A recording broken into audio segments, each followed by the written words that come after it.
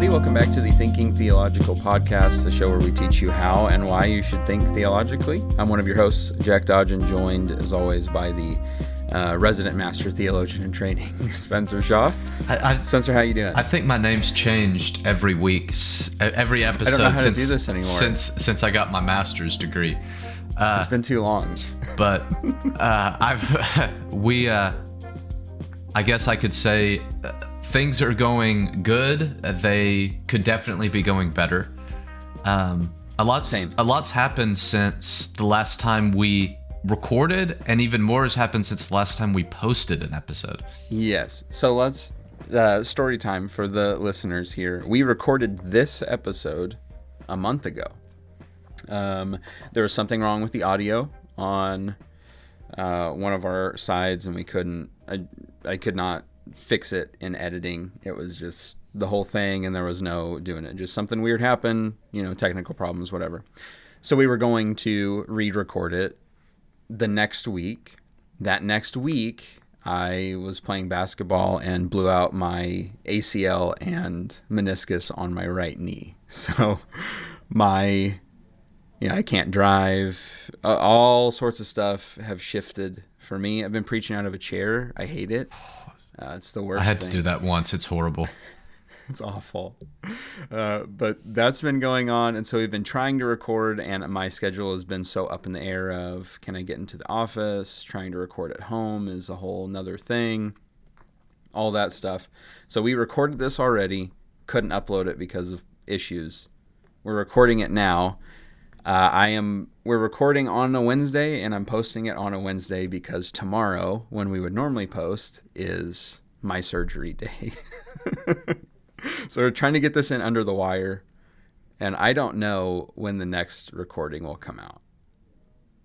Sometime after my surgery. Sometime. 2 weeks, I hope. And anyway, I hope people have been anticipating this episode, that they haven't given up on us or anything like that. We're here. We're still alive, barely. I'm still alive. Barely alive. Yeah, I'm hanging on. But we're still here and still alive. Yep, and we're excited to be recording. It's been so long now that it doesn't feel like a re-record.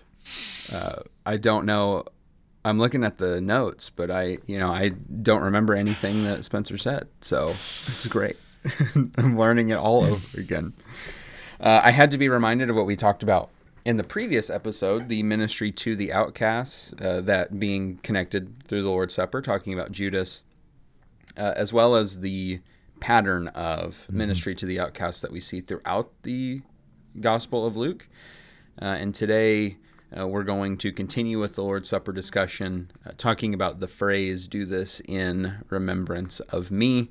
And so a lot of the reminders that we are given, the things that we're supposed to be thinking about and remembering when it comes to the Lord's Supper. Before we get into all of that, I want to remind you of Thinking Theologically on Facebook. If you don't like that page, then you're missing out on some additional content that we post whenever all 4 of our knees are working. And so you make sure you like that page so that you stay on top of that. Also, if you have comments, questions, criticism, stuff for maybe going back on previous episodes or thoughts about future episodes, because I think we're getting to a point where we're going to wrap up this subject, and we have another one in the queue that'll go for a while, but we have room for thoughts. You can send those to us at strongchurchministries@gmail.com or get a hold of us, Facebook or any social media, for Theologian Master Resident on every platform. That's where he is. That's what it takes to be a master resident. You gotta be theologian. everywhere. You have to have places for content, and that's what he's done. Our subject today is very much encompassing of, I'm just going to roll into this introduction part because I think I did it in the original. I don't remember. Reminders of the liberation discussion that we've talked about with the Lord's Supper, looking ahead to the great banquet, the eschatological banquet, also talking about forgiveness and service at the table, as well as, again, the previous episode about ministry to the outcast. And all of those things are what we remember, what we recall when we go to the Lord's Supper. You probably have this phrase on a table in front of you at your congregation. In fact, I looked this up. I remember we looked this up. If you search communion table right now, just Google it. Like you're going to buy one. That's what you're going to see, more than likely, on every table. That's true. Do this in remembrance of me on the front. It's just a very important phrase that we use. I think the last time we were recording, I had been shopping for communion tables, actually. Yes. And I was like, they're on all the tables. And I don't really like it there, to be completely honest. Okay, fair enough. Not that, to me, it's not aesthetically pleasing to my eye. But I'm more of a modern design type, which just want a plain table. That's very, very simple, basic, straight lines. That's my kind of a thing. But they all have "do this in remembrance of me," which is a phrase. And this is not the first time we've seen this, but this is another Pauline sort of deal where Luke and Paul both have the phrase, but the other synoptic gospels of Matthew and Mark don't have the phrase. So interesting discussion there, and something that we'll kind of point out as we go along here. We've got a few things specifically we want to talk about remembering.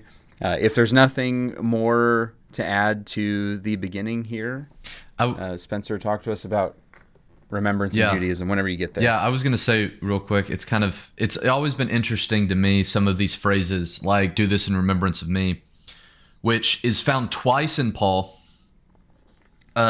version. He has it with both the bread and the cup. Luke just has it regarding the bread. Okay. Like you said, Matthew and Mark don't have it at all. It humors me sometimes how we find these phrases that are very important to us. And I think "do this in remembrance of me" in reference to the Lord's Supper is one of those important phrases for a lot of people in a lot of churches, which is great. We're going to talk about all that's built into this phrase. We're doing a whole episode just on the idea of remembering. It's loaded, but we talk about, maybe someone's presiding over the Lord's Supper, and we say, Jesus instructed us to do this in remembrance of me.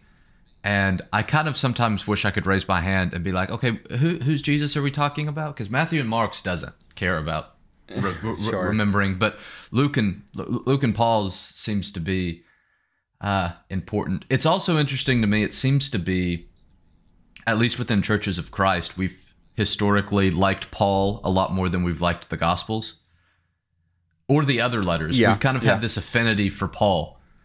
And I'm assuming that's where our love of this phrase comes from, because Paul says it twice, and Luke probably steals it from Paul, or the same tradition that Paul's working with. So, and we love our Paul.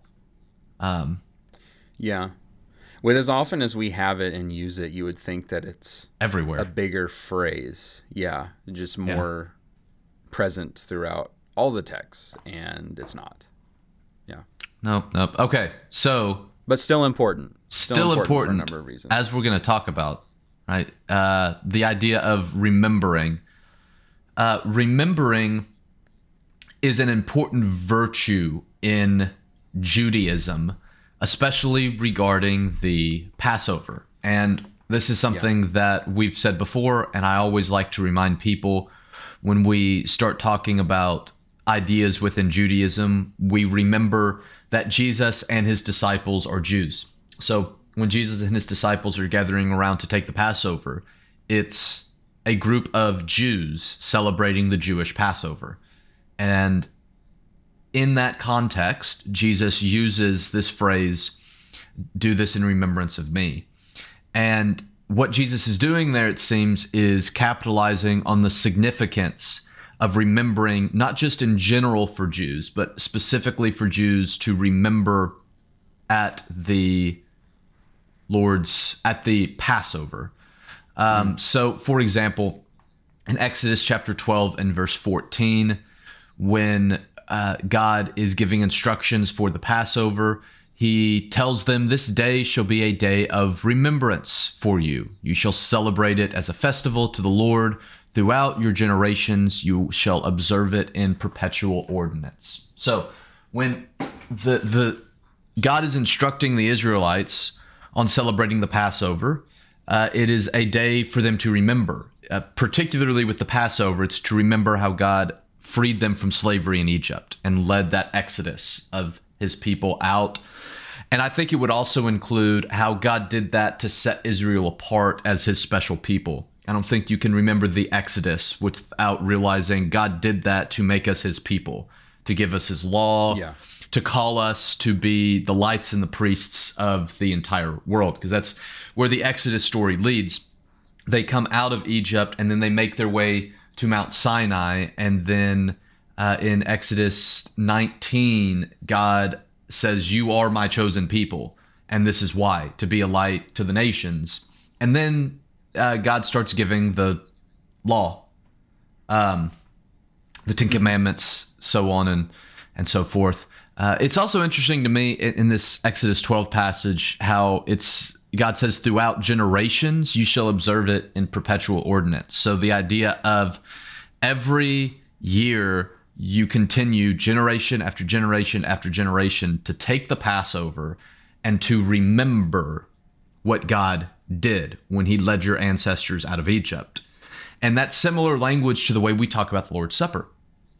We, especially within churches of Christ, where we take it every week, we think about continuing generation after generation every week to take of the Lord's Supper and remember. And it's Paul's version of Jesus' institution of the Lord's Supper, where you have the language of "as often as you eat the bread and drink the cup." So every time you're doing this, there are certain things that are taking place, just like with the Passover. And so Jesus is capitalizing on this idea of remembering regarding the Passover, and now applying that same concept to remembering and the Lord's Supper, which continues to be partaken of by the followers of Jesus. But in Judaism, to remember events such as the Exodus during Passover is not merely to remember a past event, but it is to bring the event into the present. Rabbis later on, so this is after the time of Jesus, but the rabbinic tradition that develops after the time of the first century, rabbis would teach, in every generation, a man must so regard himself as if he came forth himself out of Egypt. So for rabbis taught, when you take of the Passover, you're not just remembering God did this thing a long time ago to a bunch of people that are now dead. And, whoop-de-doo for that. That's not what rabbis instructed Jews to do when they take the Passover. They said you kind of bring the Exodus into the present, and you see yourself. You regard yourself as one of the people that God freed from slavery in Egypt and made as his people, because you still are. Jews are still, even to this day, we can, the whole Jesus thing, of course, changes things. But still, the people, Jews, who come from the Jewish bloodline are still the people that God led out of slavery in Egypt and made his special people thousands of years ago. And we see that principle of remembering, not just looking to the past, but bringing things into the present throughout the Old Testament. So if you read through the Old Testament, you'll see numerous times God reminds Israel that he brought them out of Egypt in an effort to elicit a faithful response among the people in the present. So God will remind them, remember, I am the God who led you out of Egypt. Therefore, stop doing this or start doing that. And one of my favorite examples is God says this in Exodus chapter 20, which is where he gives the Ten Commandments. So before giving the Ten Commandments, which are like the heart of Jewish identity and of Jewish law and of Jewish faithfulness, God says, I am the Lord your God who brought you out of the land of Egypt, out of the house of slavery. And then the Ten Commandments start. You shall have no other gods before me. You shall not make yourself an idol. You shall not take the Lord's name in vain. Well, why are they not to do that? God says, you are not to do that because I'm the God who led you out of Egypt. And God does that all the time of, remember, I'm the God who led you out of Egypt. Therefore, do what I'm telling you to do. In essence, that's throughout the Old Testament. And so that idea of remembering is God not just telling them, hey, remember I did this great thing in the past, but by remembering what I did in the past, it should change the way that you live in the present. When you remember that I'm the God who led you out of Egypt, then it ought to lead you to be obedient to God. In the case of the Ten Commandments, it should lead you to then follow the Ten Commandments. Since God is the God who led them out of Egypt, you shouldn't have any other gods before him, before the God who led you out of Egypt. You shouldn't worship false gods at the expense of the God who led you out of Egypt. You should not take the God who led you out of Egypt's name in vain.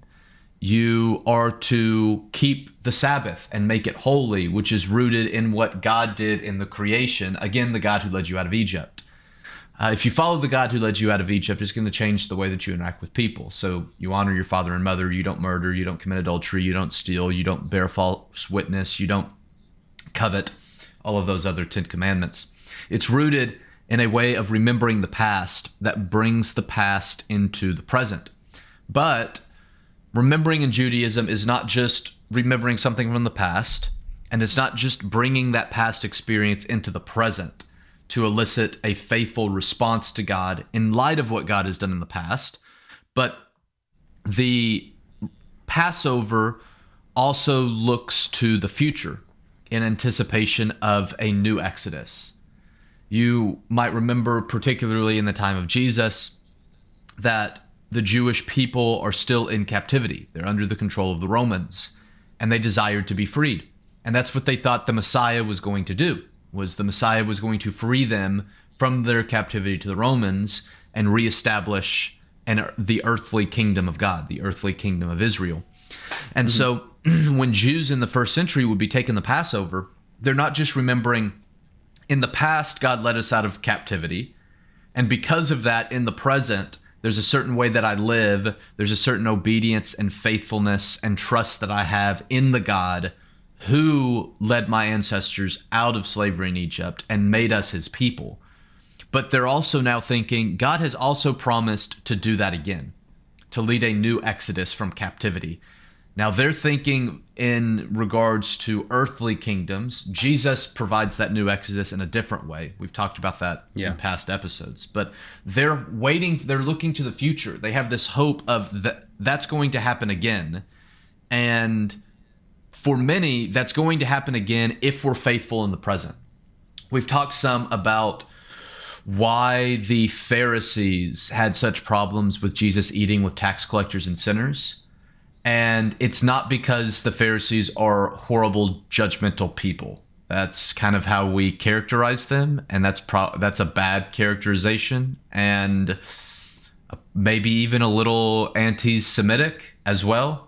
Because the Pharisees simply followed the law. So you think of Jesus eating with sinners, and the Pharisees get mad. Well, why do they do that? Well, if you go read Psalm 1, it says not to sit in the seat of sinners. The Old Testament says don't eat with sinners. So the Pharisees aren't pulling this stuff out of thin air. But they also know, how did our ancestors, if you're a Pharisee, they're thinking, how did our ancestors end up in captivity? How did we end up where we are? Well, because we were disobedient to God.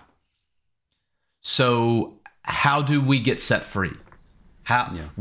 What must we do so that God will bring about that new exodus? Well, we have to be faithful. And so faithfulness was very important to them. And that's why I think they took issue with Jesus eating with tax collectors and sinners, because they're afraid Jesus could lead everyone in the opposite direction, and then we have no hope for a new exodus. And all of that would be going through people's minds as they're taking the Lord's Supper. They're remembering the past. they're looking to the future. And in light of both of those, it means they have to continue to be faithful in the present. That's what the Pharisees were doing. That's even what Jesus and his disciples are doing. Because Jesus never disagrees with what the Pharisees actually do.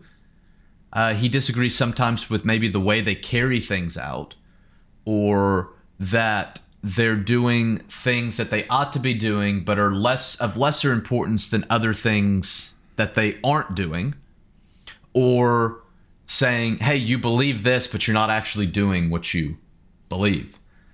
And all of that is encompassed in this idea of remembering. All of it is particularly encompassed in the idea of Passover, and the language that Jesus is using then applies all of those themes to the Lord's Supper, which is also a time to remember, and the Lord's Supper also being a fulfillment of the Passover itself. I don't have too much content-wise to add here, but I would suggest to our listeners, especially since the Passover and the Lord's Supper are so intricately connected, that you just do a simple search for Egypt on Bible Gateway. That'll be good enough. And just look at how often it is mentioned throughout the Old Testament in particular, and how often they're reminded, or like we said, that this statement from God of, I brought you out of, or I am the God who brought you out of, just how often that's there. And I'll add to that the, is it 1 Kings 12? Yes.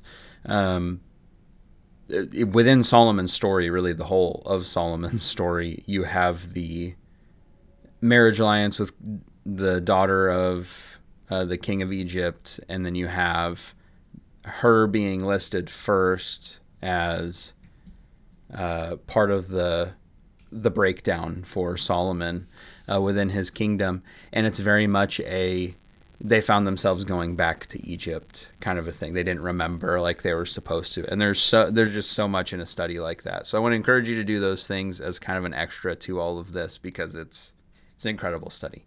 And very important to our taking of the Lord's Supper, to see just how important it was that we remember where we were, what we've come from, and, as was said a moment ago, how Jesus has brought us this greater Passover, not just physically out of this slavery in the past, but out of this spiritual enslavement to sin and all this.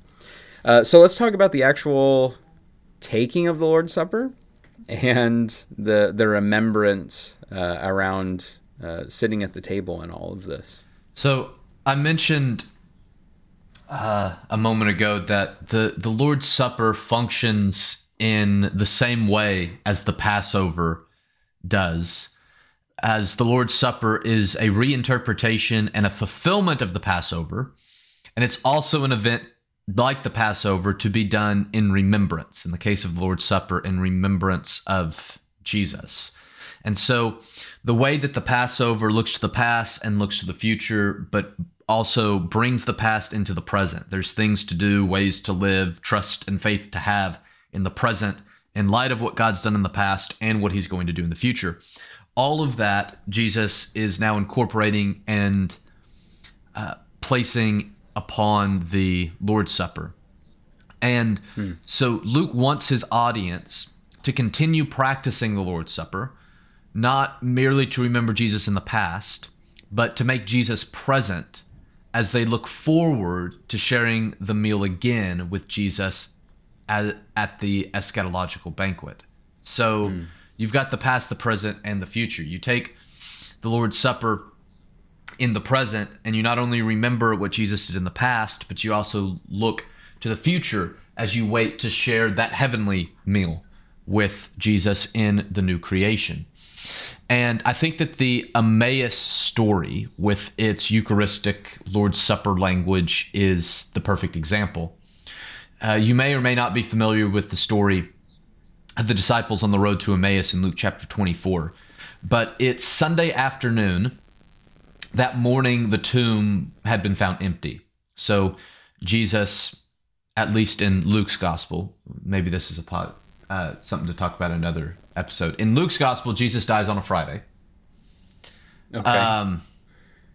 And the tomb is discovered to be empty on Sunday morning, right? The women go to the tomb. They find it empty. They go and tell the disciples. The disciples then go, at least some of them go and look at the tomb, and because they can't believe that it's empty, they too find it empty. And so later on that day, two followers of Jesus are on the road from Jerusalem to Emmaus, and they're discussing with each other about what had happened earlier that day. They believed that Jesus was the Messiah so that he would reestablish the kingdom, but then Jesus died, which must mean that Jesus was not the Messiah. But now the tomb's been found empty, and they know the women claim that angels told them that Jesus had been raised. But the disciples don't seem to, at least some of them, don't seem to believe the women, that that's happened. And so these two followers on the road are talking about all that, and they don't really know what to make of it. They don't know why the tomb's found empty. They don't know where Jesus' body is. They don't know, do we believe the disciples or do we believe the women who claim that these angels spoke to them?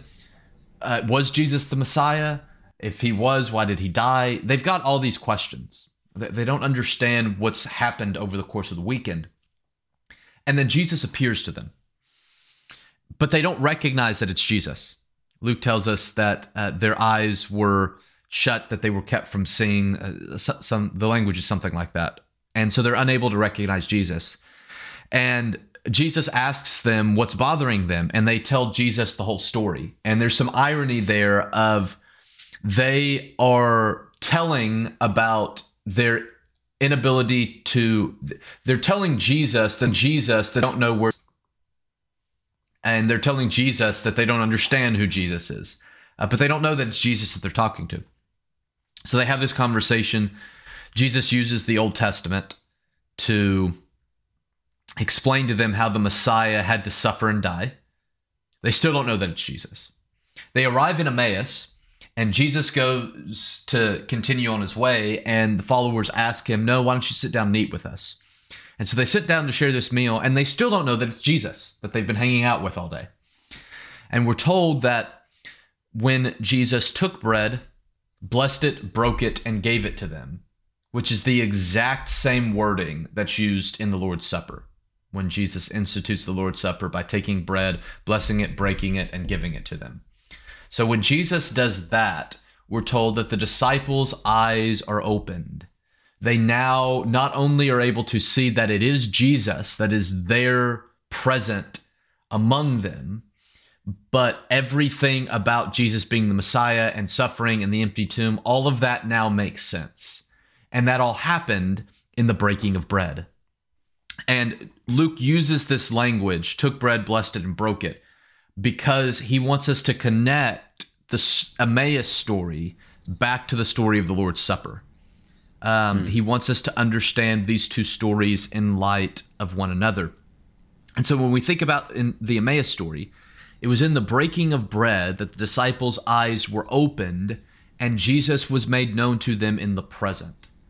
The Lord's Supper brings Jesus into the present as he continues to host the meal in anticipation of hosting the eschatological banquet in the new creation. So the Lord's Supper also has past, present, and future. We remember Jesus' death and his life in the past. We look forward to sitting at a table with Jesus in the future, in the new creation. But like the disciples on the road to Emmaus, Jesus is present at the table with us now. I think sometimes we forget that the Lord's Supper is Jesus' meal. He is the host. He wasn't just the host 2,000 years ago when he instituted the Lord's Supper. He's still the host today. So he's present with us now at the table, just like Jesus was present with the disciples in Emmaus. And we're going to talk about this in a minute. Sometimes what that means is that sitting at the table with Jesus becomes for us also an eye-opening experience, just like it was for the disciples in Emmaus. And that means I put here on the show notes the real presence of Christ. I don't want to dive too much into that. That's a theological discussion that would need its own episode. But making sure that we understand that Jesus is still the host of the Lord's Supper, and so that he is still present with us. I think sometimes we forget about the presence of Jesus when we take the Lord's Supper. We get so focused on remembering the past, and maybe even sometimes looking to the future, that we forget to live in the present and realize that Jesus is there with us at the table. And so we can debate about to what degree Jesus is present at the table, and people a lot smarter than us have been debating that for centuries. But what I simply want to say is that in some way, some form, some fashion, Christ is present when we take the Lord's Supper. And I would argue that he is present when we take the Lord's Supper in ways that he's not present at other times and in other places. So most of us, I think, would recognize that, like when we gather together on Sunday to worship and to sing and to study, or whatever we may be doing when we gather together, we tend to recognize that God is present in those moments in ways that he's not in other moments and other places and other times in our lives. That worship is an overlap of heaven and earth in a way that is more pronounced than other things. So, you can see God out in nature, but I think most of us recognize that generally we tend to encounter God differently in worship than we do just walking down the street or something like that. Not that we can't, but there's a heightened experience, I think. I would argue, and I may be wrong, but I would argue that I think the Lord's Supper is the greatest overlap of heaven and earth. Because I think when you read through Luke's gospel, and I think we're going to do, after this one, I think we've got one more that we're going to do and kind of sum everything up. But we'll talk about it more, this idea more in that episode. But when you look through Luke's gospel and see what Jesus did at the table, how it was at the table, not through preaching, not through anything else, but it was at the table that Jesus identifies himself, where he identifies and explains the kingdom of God, where people have an experience of salvation, an experience of God, where they have their eyes opened, how all of that happens at the table. I think Luke's trying to tell us that these table moments with Jesus are special in ways that other moments are not quite as special, because Jesus does unique things at the table, and generally only at the table in Luke's gospel. And that makes sense, not just with the Passover, but with what we see Jesus doing in Luke's gospel at the table shows how important that specific area is. But also all of the feast days that they were commanded to keep throughout the Old Testament, and those times of, yes, remembrance, but it was remembrance in their fellowship with one another, just this sitting and eating and all of that. There is something very powerful about the sitting down at the table to have these all things in common, share the food together, and the group effort, or providing for those that could not provide for you, and all these elements we've talked about. There's a unique setting to sitting around a table to eat together. And so it makes sense that these accounts, like the one that you shared of the Emmaus story, that even though it's like not Lord's Supper, it's Lord's Supper stuff, like that's meant to evoke that kind of thing, because there's something important about the sitting around the table. Speaking of Jesus, we have some things here, and I'll let Spencer roll into both these parts because it's kind of final point plus application stuff of remembering Jesus and then bringing him into our present. Spencer, what do we need to, because we've said some about Jesus already, but what do you want to focus on as we think about remembering Jesus specifically? I think it's important for us to remember how we've talked about the way that Luke tells the story of the Lord's Supper. He not only reminds us of Jesus' passion, of his death that the bread and the wine represent, but Luke tells the story in a way that reminds us of Jesus' entire life. In every episode, we've talked about how there's something that is going on in Luke's version of the Last Supper, and it's generally something that only Luke and Paul have, that connects back to another story or another event, another table scene in Luke's gospel. So he's trying to invoke, in the way that he tells it, the entire life of Jesus. Specifically, he's trying to remind us what Jesus does at tables, how he has an open table to tax collectors and sinners. He eats with outcasts. He eats with the diseased and the disabled. How Jesus' table is open and inclusive of all people. And so for Luke, to remember Jesus in the Lord's Supper is to remember Jesus' entire life. To remember Jesus' body as we take of the bread is to remember what Jesus did in his body.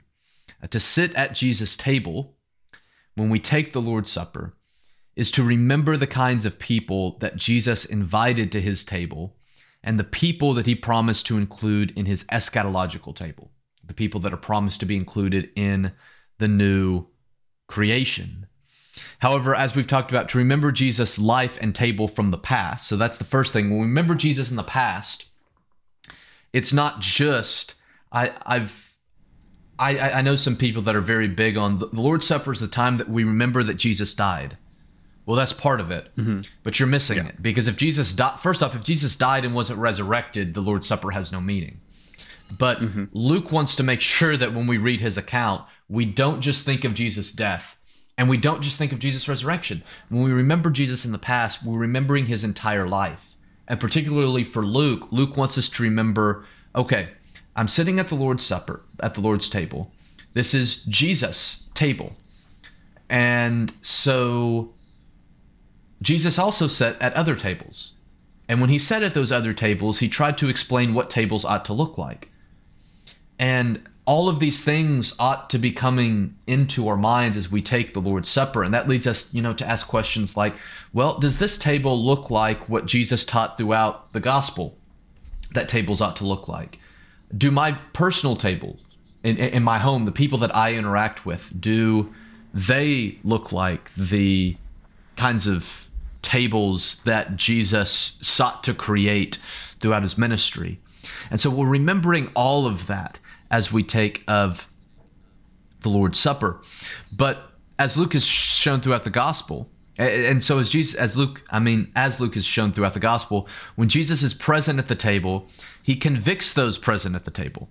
Specifically, Jesus convicts his table companions regarding their ministry to the outcast and the inclusivity of their tables, which are meant to reflect Jesus' table and the character of the eschatological table. And so for Luke to tell the story of the Lord's Supper in such a way is to convict his readers to display the same inclusivity as Jesus. So I know I've said this before regarding worship, that if you worship and you encounter God, if worship is a time when you encounter God, and if encountering God always results in transformation, then if you worship and you leave having not been transformed, you didn't actually worship because you didn't have an encounter with God.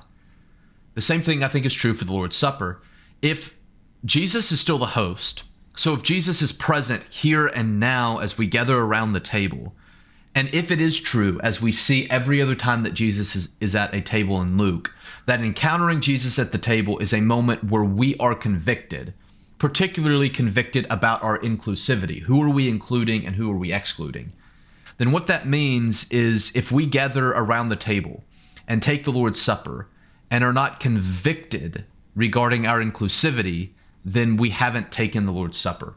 We've just eaten some generally stale bread and stale grape juice and not actually taken the Lord's Supper. Because by necessity, to encounter Jesus at the table is to be convicted to show the same inclusivity as Jesus. Again, it's to remember all the other times that Jesus sat at tables and what he wanted tables to look like. And so to bring Jesus into the present is to allow Jesus to work in the present, in our churches and in our lives, to model that same kind of inclusivity that Jesus modeled. And so I'm actually preaching on this idea on Sunday. And one of the things that I'm going to ask is, how do we make Jesus present? Not that it's within our power to make Jesus present, right? Jesus is always present. He's always around. But the question of how, through the way that we live, do we make Jesus present in other people's lives? How do we as a church make Jesus present when we worship? How do we as a church, when people walk in our doors, how do we make Jesus present to them? And so I kind of ask some questions of, if we believe that Jesus is still alive, if we believe that the tomb was found empty, if we believe that Jesus is still working in the world, if we believe that we are the body of Christ, then we have a responsibility to bring Jesus into the present. He's already here, but the idea is we have a responsibility to allow Jesus to work through us in the present, to be his hands and feet, to actually be his body in the world. And particularly for Luke, you know that has happened when you are inclusive of other people. And last week, when I was preaching over including sinners and the outcasts, this is a statement that I made, and I didn't make it when we did the episode here, so I think this is a good time to mention it. I said last Sunday that Jesus, I asked the question, why does Jesus eat with sinners? And I said that if you ask most religious people that question, the answer you're going to get is repentance. He ate with sinners to lead them to repentance. And that's true. Read Luke chapter 5 after Jesus calls Levi, and the Pharisees complain about Jesus eating with Levi, the tax collector, and all of his friends. Jesus says that a physician,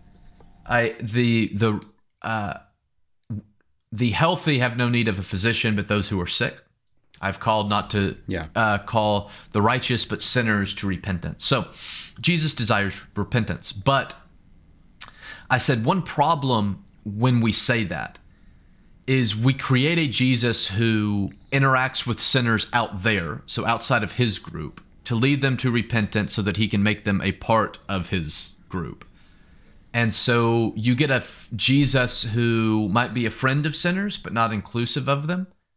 And that kind of gets translated into the church of, we treat people out there differently than we treat people in here. And that's problematic, because I think that Luke shows us that Jesus produced repentance, not through preaching, not through condemning people, not even primarily through healing and helping people, but Jesus, I think, produced repentance primarily through radical inclusion, which, while Jesus made a distinction between the identity of disciples and non-disciples, that is, Jesus does believe that a follower and a non-follower look differently, that if you follow him, there's a price to pay, that there's a way to live. But while Jesus makes that distinction, he doesn't make a distinction between the treatment and the inclusion of disciples and non-disciples. And the example that I give is the story of Zacchaeus. Jesus doesn't require Zacchaeus to repent before sitting at a table with him. It's sitting at the table with Zacchaeus that leads Zacchaeus to repentance. And so the table isn't a place to come after believing. It's the place to come in order to believe. With the story of Zacchaeus, it's including people at the table is what leads people to repentance. So repentance is not a prerequisite for the table. The table is the place to come in order to repent. You think about the inclusion of Jesus with someone like the sinful woman, the woman caught in adultery in John, or the Samaritan woman at the well. Jesus changes their lives not primarily by anything that he says, but by the way that he includes them, the way that he treats them differently than everybody else treats them.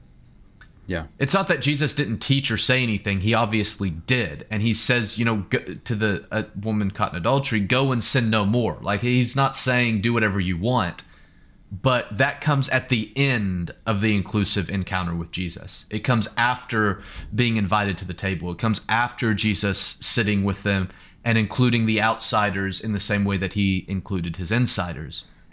And so that's what it means to show the inclusivity of Jesus today.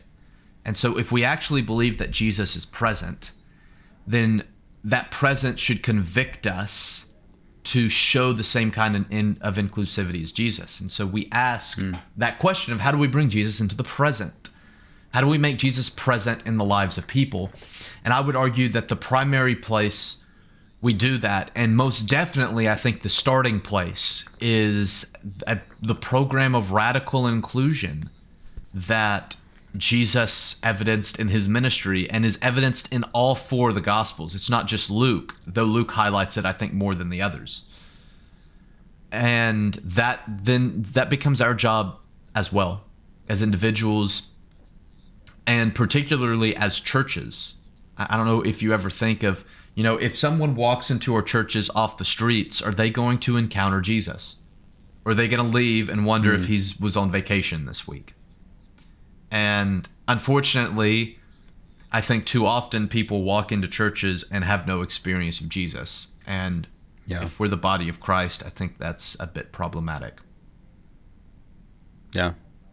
There's one book in particular I've been using in some evangelistic studies we've had this year. It's The Gospel Comes with a House Key. And the author, formerly agnostic, practicing homosexual, who came to study more and have an interest in Christ, and then ultimately center her life around him as a result of a family opening up their home, a family who was living out the Bible and had it all over their walls, and didn't go I would say too heavy on the teaching and things like that right away, but we're just opening their home to somebody who was very different from them to come around the table, I think as she was going through college and all of this. And that is what she credits the change of her life trajectory to, is coming and being invited around the table with Christian people and being shown in that intimate setting how things can be. And as we've discussed throughout the Gospel of Luke, but as Spencer said as well, it's highlighted to some degree throughout all of the Gospels, that you have these table fellowship moments, including those that are not Christian people, but would be receptive to that, given the opportunity and exposure to Jesus and Jesus people. So something I think very good for us, if nothing else, thinking about the hospitality we offer within our own lives, how we, are we making calls to the people that are out there that we know need to know who Jesus is, and inviting them into our homes, into our churches, to come sit around the table with us, so they can come and encounter him. Good thoughts. Anything to add before we close up?